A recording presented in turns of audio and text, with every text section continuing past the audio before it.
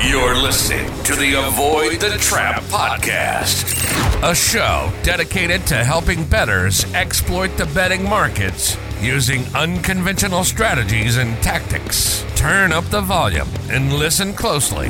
The show starts now. Hey guys, this is Micah. In today's episode, we're interviewing Joe Durham. He's an attorney who helps bettors get paid by bookies who attempt to stiff or not pay bettors. He's helped our group plus other well-known professional groups. Pay very close attention in today's episode because Joe's someone you want in your corner. Sure. Well, from Georgia, and I've been practicing law for over 20 years now.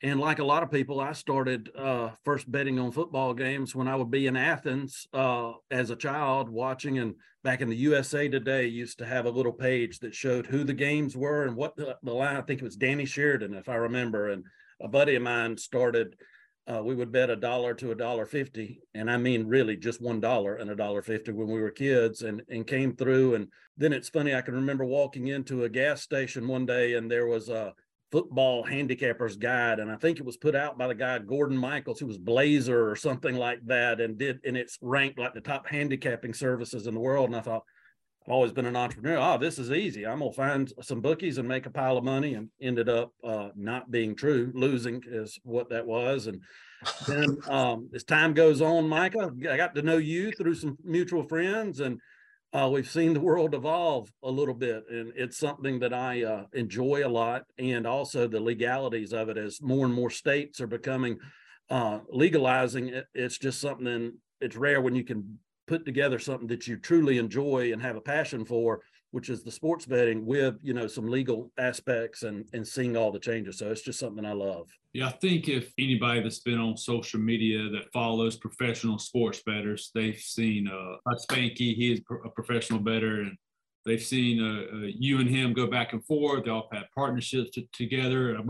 So if you could walk us through, you know, your experience working with betting groups and like issues on collecting. We want to get into what the legalities are and all that, but just kind of if you could walk us through your experience with dealing with that and how that works on your process and your side of things. Well, that's the stuff that good books could be written about, and it's been a wild ride, and you know a lot of the stories, but God, I'm gonna guess it was probably 5 or 6 years ago was the first time I ever saw anything about betting partnerships. And at the same time, I started working with Spanky and dealing with them, and with Joey Tunes, you know, someone else that a lot of people know. And over the years, developed a good relationship with both of them. And it has branched out now to having partnerships with some of these other gentlemen that are here with us today and stuff. So, but it was something that I had never heard of, never understood, didn't know anything. And it seemed almost too good to be true on the first side of it. But as I learned, the problem is the people that are really professionals, that really know what they're doing,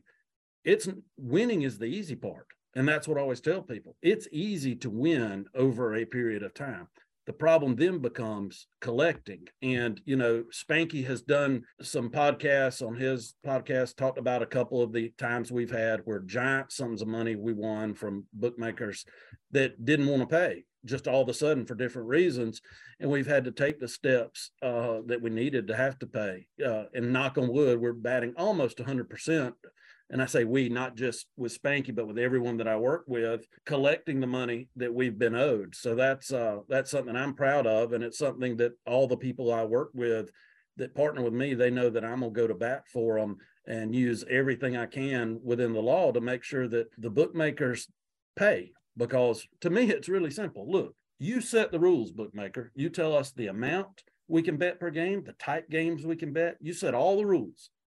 And then it's a head-to-head matchup, us versus you. If we lose, I know that these groups are going to pay, and it's not going to be a problem. So at the same time, when we win, pay us. It's only, you know, it's fair as fair. And it's all about being a person of your word. And I would say a man of your word, but more and more I'm seeing more women get involved in this stuff, amazingly. So that's the way I look at it. You set the rules, we'll play by the rules, and may the best man win. And I know that we're going to be the ones that always win at the end of the day. We've had a lot of questions about betting with a credit bookmaker in a legal state or illegal state. So can you answer those questions, walk us through that? But the first question, actually, if you can answer is, like that, I always ask myself, is it legal to actually bet with an illegal bookie? Who's breaking the law, me or him? All right. Or So both? that's a good question. And first, let me be very clear about this. Every state has its little nuances in the law. So I can't answer every state, but I'm going to tell you what the big picture is. Okay. So the big picture is we've all gone and the industry has changed from you calling a guy on a phone and you giving him, this is number 1, 2, 3, and he's writing a ticket, to a paperhead website. And we all know that those paperhead websites are situated somewhere. Costa Rica is obviously the place where lots of them are. So the general consensus, and there have been several academics that have written about this out there, is that when the person places the bet, you're on a computer, you're placing that bet because it's actually taken on that server in Costa Rica. And so that is not viewed as a violation of the law from an academic perspective. Now, am I going to say there aren't law enforcement people out there that might view that different? I'm sure there are. But what I can tell you is that historically, when you look at the large arrest, when these huge stings are done for illegal bookies, you notice that the partners, the agents, and the sub-agents are the ones that get arrested. You don't ever see anything about the players. And I will tell you, for example, this big group that just got busted a few weeks ago in Birmingham, I don't want to give away anything that's privileged because I do have some legal relationships with some people that are tangentially involved in some of that. Is that all started because that group, which was making huge dollars, millions and millions of dollars, refused to pay someone. And they refused to pay someone when they realized they were sharp. And they just said, well, I'm not going to pay you. And that led to the cascade of events that now they're shut down. And there were interviews in a lot of these cases where agents will come ask a player about it, and they'll be clear, look, we're not interested in you. They'll represent that you're not, under any investigation. We're just trying to get details. And I always tell people, if you're a player, just a player, it's usually, and I won't say usually, okay to talk to those agents as long as you need to take the steps, consult a lawyer that knows everything. But answer, because there's a big view that you're not the one breaking the law, but the bookie who is in the United States, who is handling the transactions, is breaking the law because he is actually situated inside the boundaries of the United States and within whatever state he is in. So it's a really fine distinction. But for players, the view's always been you're not the one with the real criminal exposure. Got it. Thank you. Now I can sleep a little better at night. And that is a question that everyone asks me all the time. And they're like, what can I do? And the other question I get is when people are like, look, someone stiffed me, for some amount. What are my options? And of course, you can't answer that. Every case is different. You look at the facts. But the first thing I say is, well, the bookie's the one breaking the law. If you take that as the first approach, that generally the bookie's breaking the law, you can use that in different ways. I hate to use the word leverage, but to leverage your position, and the response is always from the bookie. What are you going to do? Tell the police that I'm breaking the law and that you're breaking the law too? And the response is, wait a minute, Mr. Refusal to Pay. We're not the one breaking the law. You are, because you're the one with the paperhead. You're the one running all the transactions and everything. So you're the one with the exposure. And usually when they get a real feel for that, they'll want to pay or at least reach some type of settlement to make things work out. I have another question. So when I'm making a wager, a paperhead account, if I'm making that wager from a legal state where sports betting is legal, or from an illegal state where sports betting is illegal, does that change any of it or not really? Well, so it depends on the individual state's law, but let me go back to what I would say. Generally, the academic perspective, and there have been what we call law review articles kind of written on this, and a lot of the people that are evaluating this is in the state where you are when you place the bet, it's, I hate to say it's not illegal because it's never that clear, but that's not where the real exposure is. It is the exposures from being the bookie. And I say bookie, that could be the agent, who maybe sub-agent, that they're the ones running the true criminal enterprise. Got it. Thank you.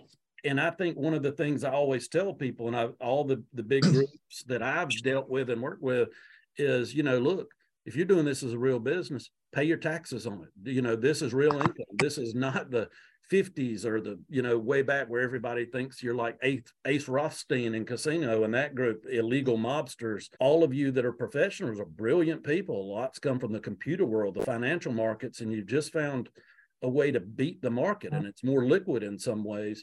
So pay your taxes like you would anything else, and that'll avoid you running into some trouble that you could otherwise avoid. Could you go as far as the Spanky issue? Like touch on it very briefly earlier. Deep dive, give us kind of the background, like the cause and effect, the guy who did why, and the result. One of the first things that people always, when they talk to me, whether they know me or they know just because I'm fortunate Spanky's talked about me, and he and I go back and forth on Twitter, and we've been partners a long time, is about that one occasion where a large bookmaker owed us a bunch of money. And to understand what happened, this story is so fantastic. That gentleman, and I'm not going to say his name, Spanky did tweet his name out and then took it down, and Gambling 911 ran a story on it. He actually was featured in a documentary that Yahoo did about the underground sort of illegal world of gambling. And he has and had sub-agents all across the United States. Well, turns out this guy actually had been a partner with Spanky back in the past, and we didn't realize that till we got down into it. But he opened an account, gave us a nice line of credit, went through like normal, and ran it up real quick. Had one of those magical spells where it got above $250,000. Immediately, he then said, "I'm not going to pay because I can look at this and it's sharp action." And there were no IP issues, and anybody that's involved in partnerships knows how IP issues can become a problem or whatever.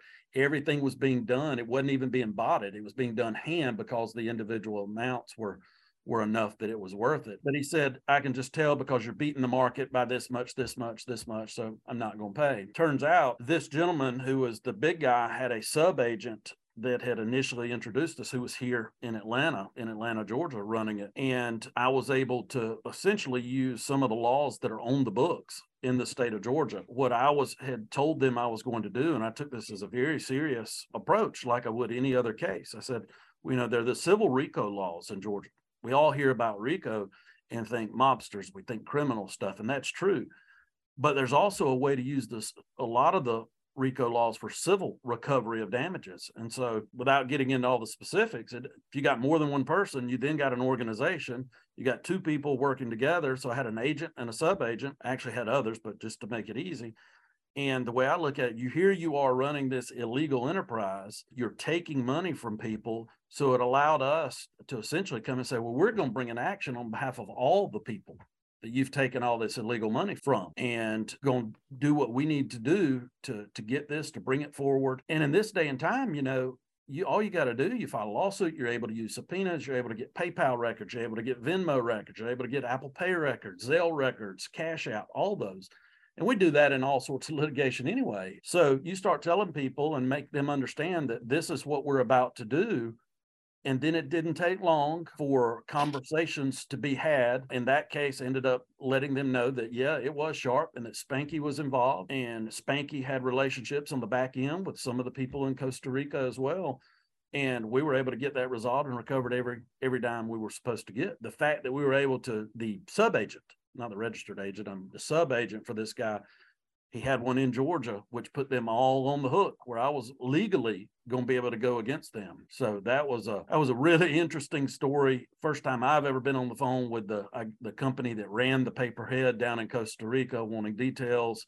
And in that case, what was so bad is he would go in after we had won and was deleting the bets, a bunch of the winners, and would say, well, you're not up 250,000, you're up 75,000.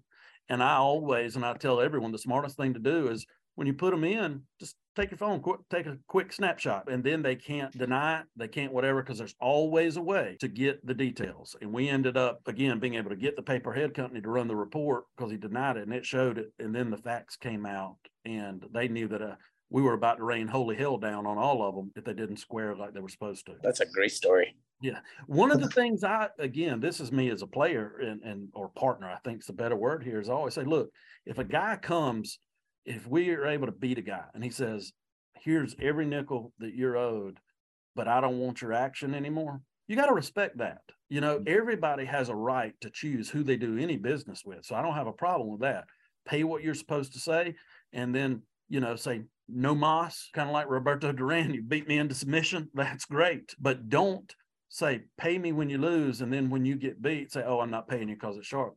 That ain't the way it works. I think as some of y'all know, there's some more people in Birmingham that are, I'm afraid, going to have to learn that lesson the hard way right now. So what is your professional opinion with betting groups and partnering with the professional groups that bet these accounts for you? What's your opinion there? Well, I think the potential is great. I think there are ways to do it legally and to do it in accordance with the law. While we are hoping, obviously, that Georgia will legalize it soon, I think the first thing that you do is just have a clear understanding of what the rules are, what the percentages are. We are here in Georgia. I know I'm prepared that when the time comes, with the different people that I partner with, to have real life entities. This is ABC LLC or whatever you want to call it, that has all the agreements written down, whose responsibility is what, so there can never be in a dispute, because this is real business and this is real money. And when you're doing groups, especially in the legalized world where there's no issue about collecting, as long as there are written agreements that everyone understands and knows what their responsibilities are, there's nothing wrong with that. And that just prevents problems down the road, because nothing will mess things up more than money. And too many times someone comes into a new betting group and it's like, how much skin or how much equity do you want in this group? And they're like, well, I'm going to start off, I just want a 10% free roll or something like that. And then they see it's growing great and they're thinking, damn, I wish I had 40%. And then they change to 40%. And the first week they get 40%, it's a bad week, and then they're like, well, I'm not doing that. That's why if you're, especially in the states where you're doing it legally through legalized channels and through the right things, just have it all written down, because there's nothing illegal about it at all, to have these partnerships that says what everybody's ownership is, their contribution, their equitable interest, and how it's going to be done. And then just people do what's right.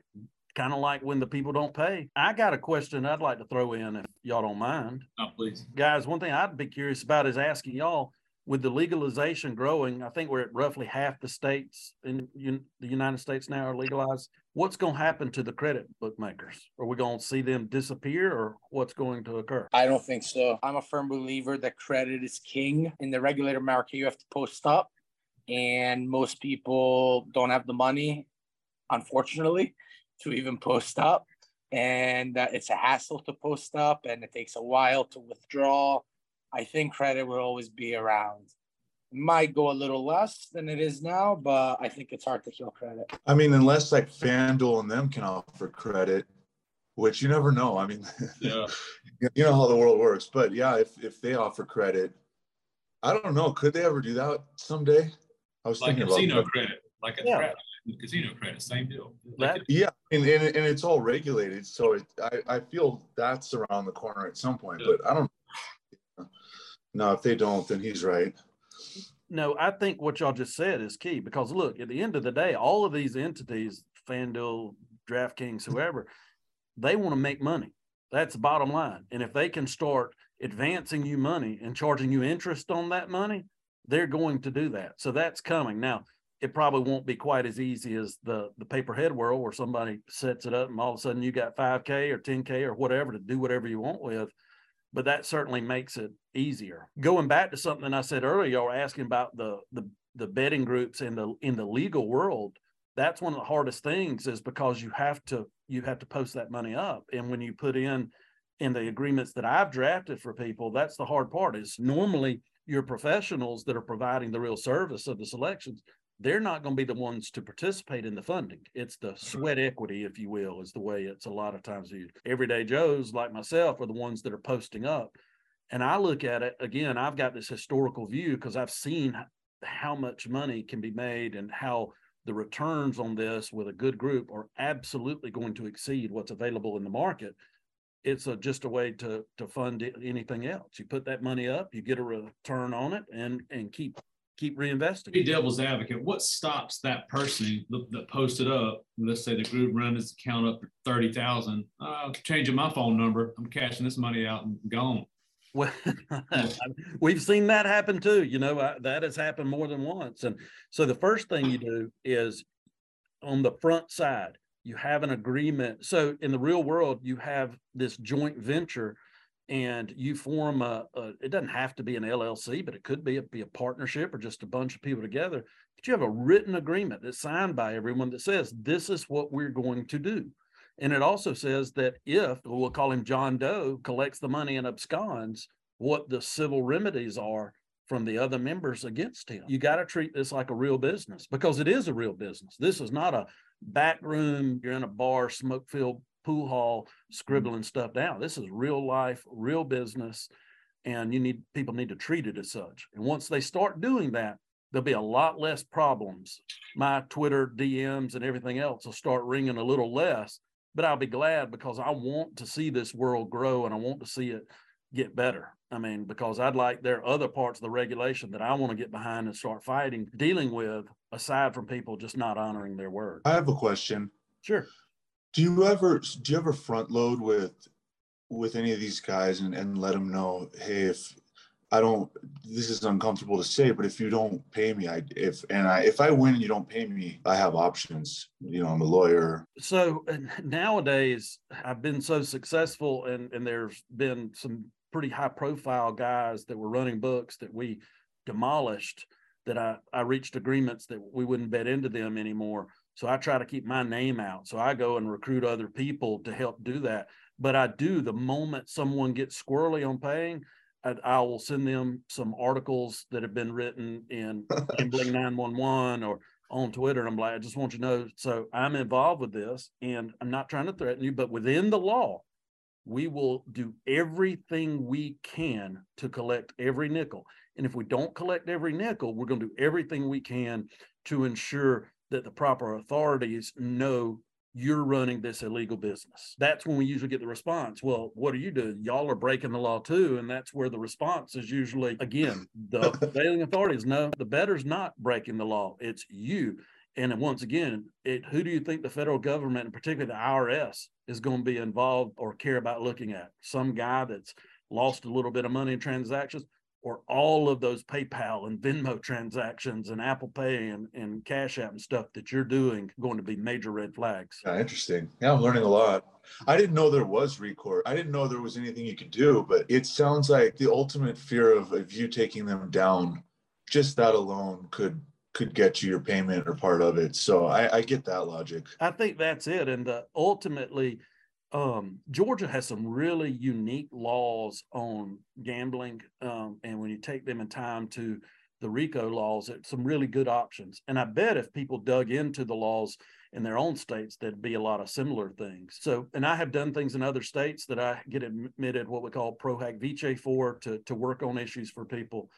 But Dave, you're right. The biggest thing is you say, look, we can either work this out like men and do what's right, or we're going to go as far as we can within the law to make things difficult and to recover. I do say the days of, the old busted kneecaps and things like that, you can't do that anymore. Yeah, no. You can't even get in a good fist fight these days without someone going to jail for battery and maybe spending some time locked up. So you can't threaten people, but do it right, do it front, and just, again, tell people be a man or woman of their word. Because again, what frustrates me is they set the rules. We're already laying 110, sometimes more than 110. You've set the rules, you've done everything, and we won fair and square. So do what's right. Real quick, do you feel like when bookies sees a bettor that is basically bringing some type of legal ramifications to the table, are they quick to pay because they don't want their information in the limelight, right? Because if, let's just say you were to file paperwork, then all of a sudden they're not hiding in the shadows any longer. That's absolutely correct. Because, and I always say this, and again, in the past year, I've had a couple of cases like this. In the modern world, you can't hide. There is ways to do what we call discovery. Everything can be found. Everything that goes across a cell phone can be found. We have forensic experts that we use that dig into computers, laptops, tablets, phones, and it all comes out. So the fact that you think you can just deny it is difficult.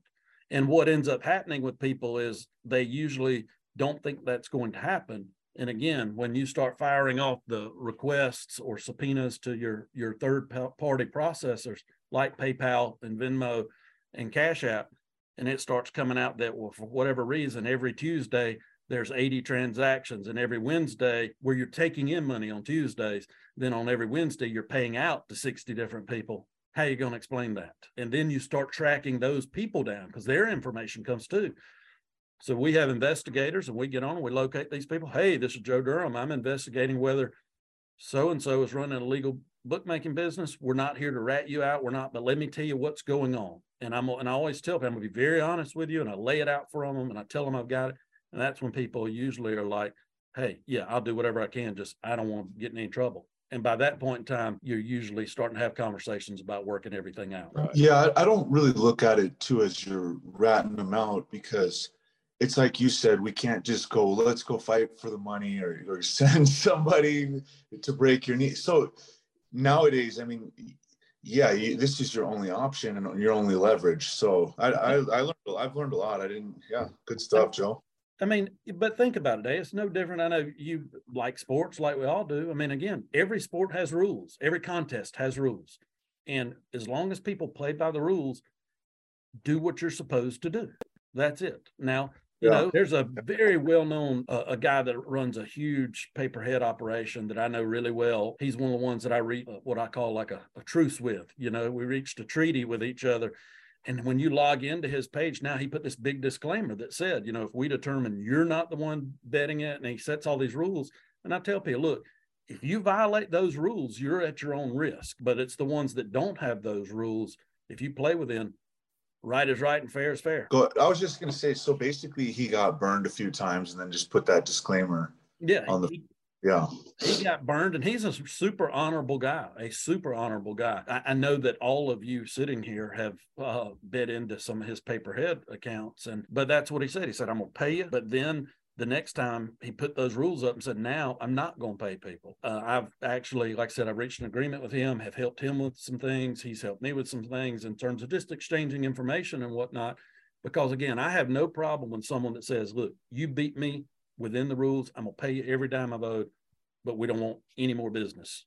And that's fair. I mean, why, if they say that and then you go back to them through another back door, that's not really fair. And I don't do that. And I encourage the people that I either represent or have helped get involved in other partnerships not to do that either, because that goes against what I stand for, which is be a man of your word. This is kind of like a good segue for the legal sports books, I think, because when you make an account with legal sports books, you're giving a name and you're agreeing to play by their terms.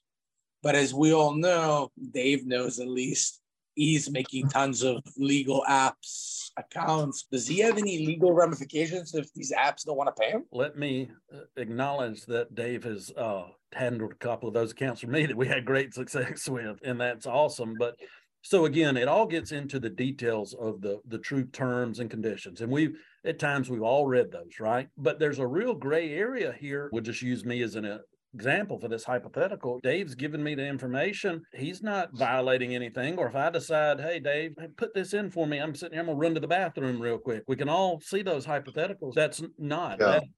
And that's where the next issue with a lot of the litigation and whatnot is probably going to come on some of that. There are things we know. In the legal world, I say this all the time. There are things we know, and then there are things we can prove. And there's a big difference between those. And so it becomes really difficult. And I've been, hired to help be on the other side of this too. I've done things on both sides of this to determine whether did Joe give Dave his account and Dave's the one doing it. How do you prove that? That becomes really difficult as well. So it's a lot of deterrent in a lot of ways, but at the end of the day, the best thing they can do is keep an eye on it, check, and then limit. But the idea of not paying puts someone in a really difficult spot, because when you owe someone and you don't pay, that's when real penalties can kick in and you can really get in trouble. Here's another question. And I keep asking questions because I'm always thinking about myself. But if I tell one of my friends who lives in a regulated market to make some bets for me, he's the one that actually makes them because, the apps don't work in Florida. Right. And then me and him have this agreement that he's going to give me some percentage of the winnings. Am I breaking any laws? All right. So I got to first give my typical lawyer disclaimer without knowing the exact state and all the laws that, sure. That's it. But no, I say, look, man, hey, if I would do this, and then let's just give a specific hypothetical. I think that makes it easier for the listeners to hear. So, and let's say you and I are talking and it's the Georgia TCU game. And you're like, hey man, I'm a professional at this. I know you like Georgia, but I really think you ought to do XYZ or TCU. That would be a bad example. So we probably ought to use the Ohio State game instead. So you say, Joe, I know you really like Georgia and you're a big Georgia guy, but look, Ohio State's the sharp side here. I'm telling you, you need to put a dime on Ohio State, man, and thank me in the morning, so to speak. So if I do that and then I decide to give you, half my winnings because I appreciate it, it's money I would have otherwise not won, there's nothing wrong with that at all. That's like a tip, a gift. Again, where does it change from a tip, a gift to a true payment? Those are all things that are difficult to prove. So, and when you get into what's quote legal, well, again, at that point, you're not using my account. You're just, two buddies talking on a telephone. Got it. Thank you. I have a question. So basically, that's always kind of been my theory, that they have to prove, I guess, with overwhelming evidence that, like, you over there did not make the bet here in Colorado, or otherwise they have to pay. And I think we've been burned like one time, and they had the overwhelming evidence.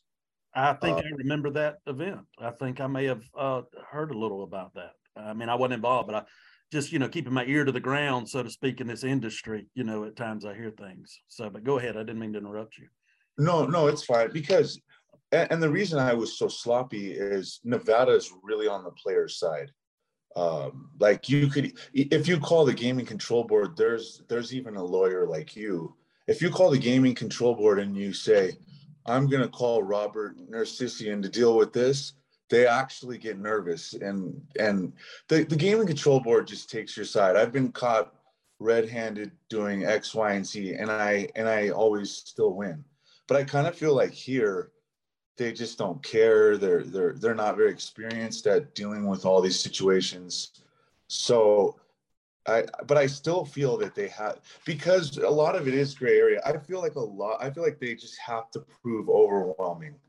And I don't know their process, but yeah, I've always thought they just have to pay you no matter what. And it's pretty much been like that since we've been here, or since we got here, where we always got paid.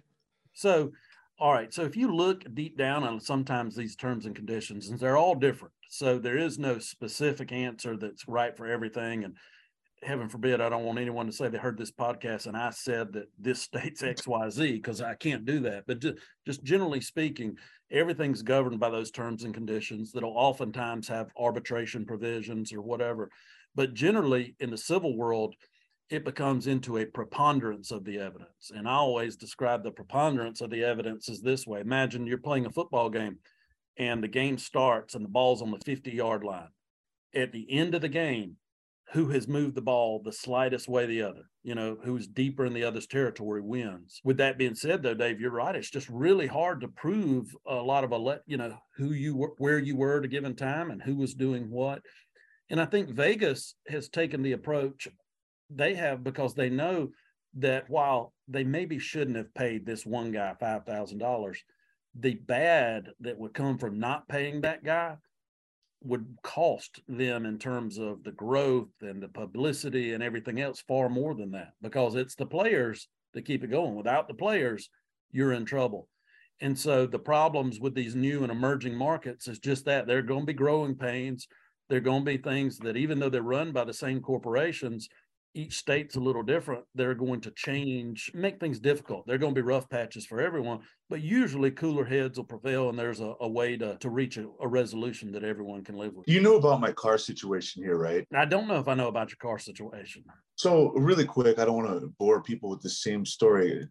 Give me 30 seconds. Sure. So Barstool, if you bet 4 million in volume in April to April, they would give you a 1-year lease Mercedes SUV. And a couple of the other guys got it, but for me, they just didn't want to give me mine. I was up quite a lot of money, so this is probably the reason. But they just said we can give it to you if we want. And then gaming took their side. So I didn't break any of the terms, but the gaming guy just goes, "Oh, they don't have to honor that." And I was shocked. In Nevada, I get it in 1 second, but that's where I knew, okay, these places can do what they want. Well, that's why it's deep. I'd love to look at those terms. So send them to me, and we can see. probably in there, there's something that said that they could do that, but it's in their discretion and solely in their discretion or something along those lines.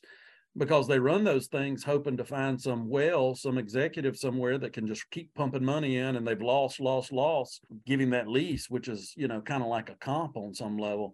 They don't want to do it to someone like you, who's a well-known success story, that if they let you, you'll put their damn lights out. Yeah, that sums it up too. Yep. That's what I use with guys all the time. I'm like, look, if partnership is formed, and look, everybody's going to have some that you don't collect. It doesn't matter in what area of business you're in either. It's like an accounts receivable. Nobody ever collects 100%. So you want to maximize what you can. But I tell people when they're forming these betting partnerships, no matter what the circumstances, dealing with credit bookies, make sure they can afford to pay you, because the last thing you want to do is put their lights out and then you have nothing to show for it. Because there are obviously times where college kids pop up on campus and they're wanting to even hit them for $750 or something they wouldn't be able to pay. And that's no good for anyone. Right. Yeah. That makes sense. All right, Joe, real quick. In your professional opinion, why is it acceptable for legal books and apps to ban a winning bettor? I don't think it's acceptable. It goes back, first off, let's go back to what we were talking about with an illegal bookie. Look, you can choose who you want to do business with in that world. That's fine. At the same time, in the legal world, you can choose who you want to do business with. But it, in my opinion, is absolutely wrong. And earlier I referenced one of the regulatory issues I wanted to get involved in when the time is right is that issue, because it is wrong to ban someone just for winning. That is absolutely wrong on so many levels, and Twitter has become the place for sharing information and sharing ideas. There've been a lot of people that talk about this a lot and how it's wrong, and will compare how they run these specials to try to bring people that aren't professionals in, and they want them to gamble and lose, let's face it.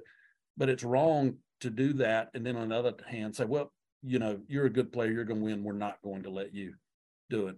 And I think what they should do, there should be limits that are applicable to everyone that comes in and out.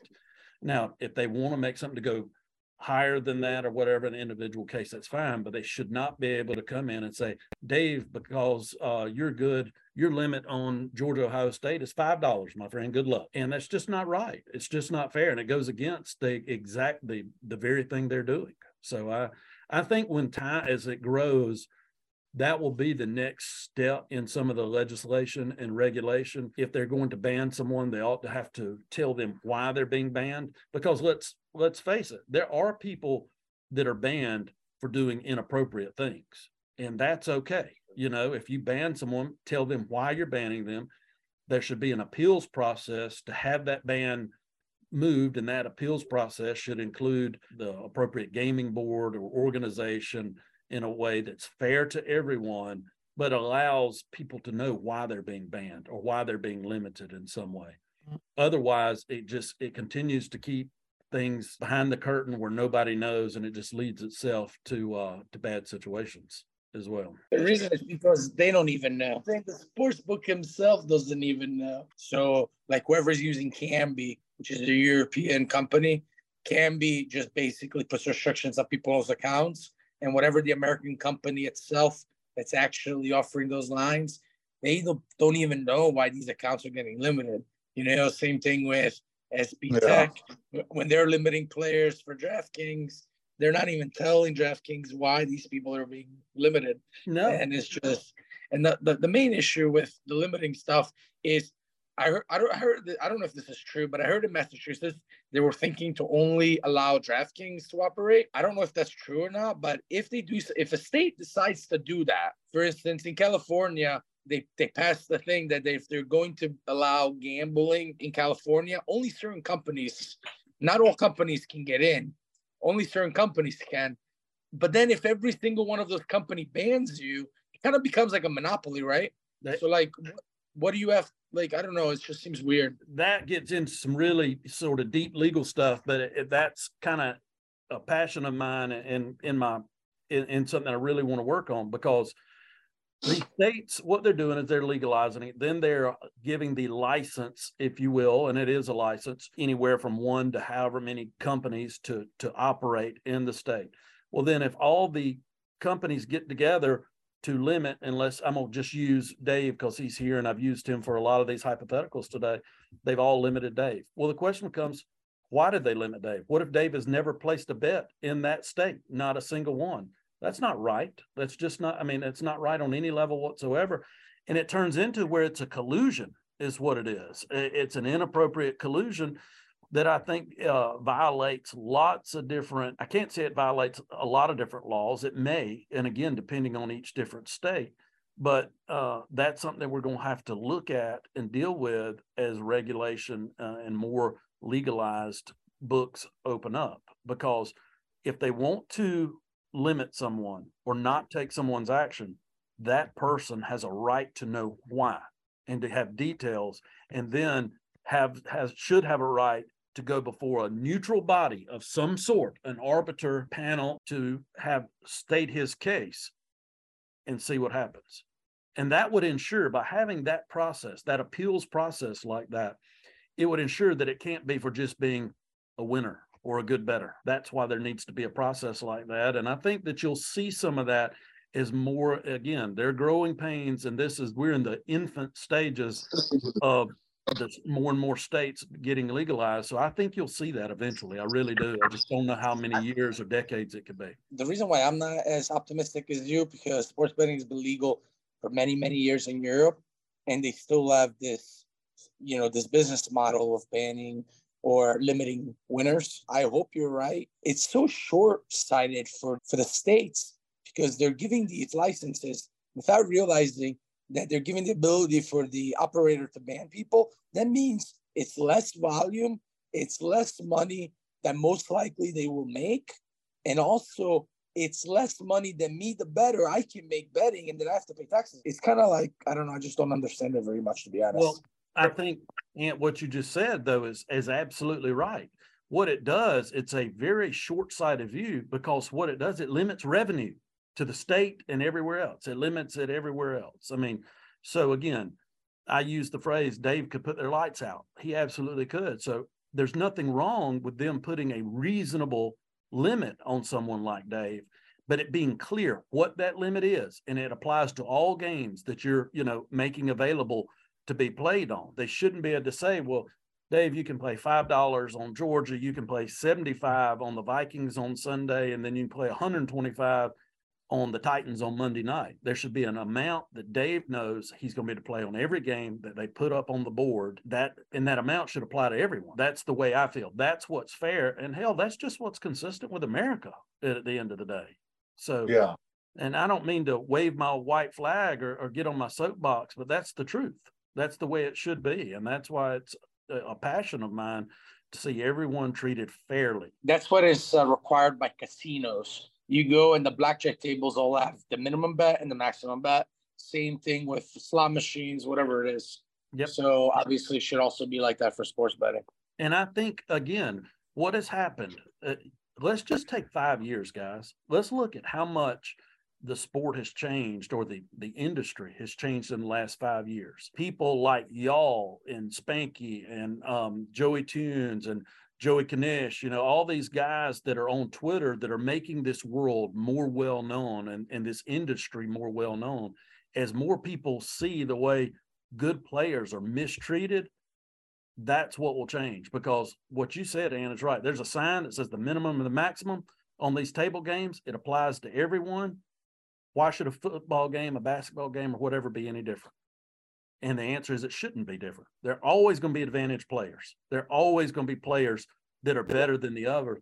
But hell, in these sporting contests, you're already laying 110, sometimes more than 110. So I don't want to hear about it's not fair, you can't win, or whatever. It's almost like being a winner is a form of discrimination. So that's really true. It is discrimination to get into the law. And I hate to get into the super deep weeds here, but in discrimination, what you have to have is you have to be a member of what is called a protected class. The things we know: sex, gender, race, creed, religion, sexuality, now things of that, but I do think that down the road, it's not ready yet, but down the road, the fact that they're limiting your ability to earn and do your job in a real way is something that a way to get a foothold for the right case and the right claim one day. But I do think that's years, and I think we're headed in that direction. And every day we inch closer, which is a positive step. Okay, guys, this is Micah again. Unfortunately, we had some technical issues at the end of the recording. We'll bring Joe in on a future episode. If you're having issues with a bookie or would like to utilize Joe's services, go to his website, bettorsprotectionagency.com. Again, that's bettorsprotectionagency.com.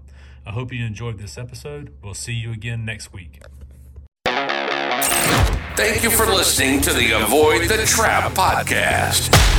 If you'd like more betting tips or want to learn how you can partner with us, go to our website, www.avoidthetrap.com. Until next time, remember, to the victor belong the spoils.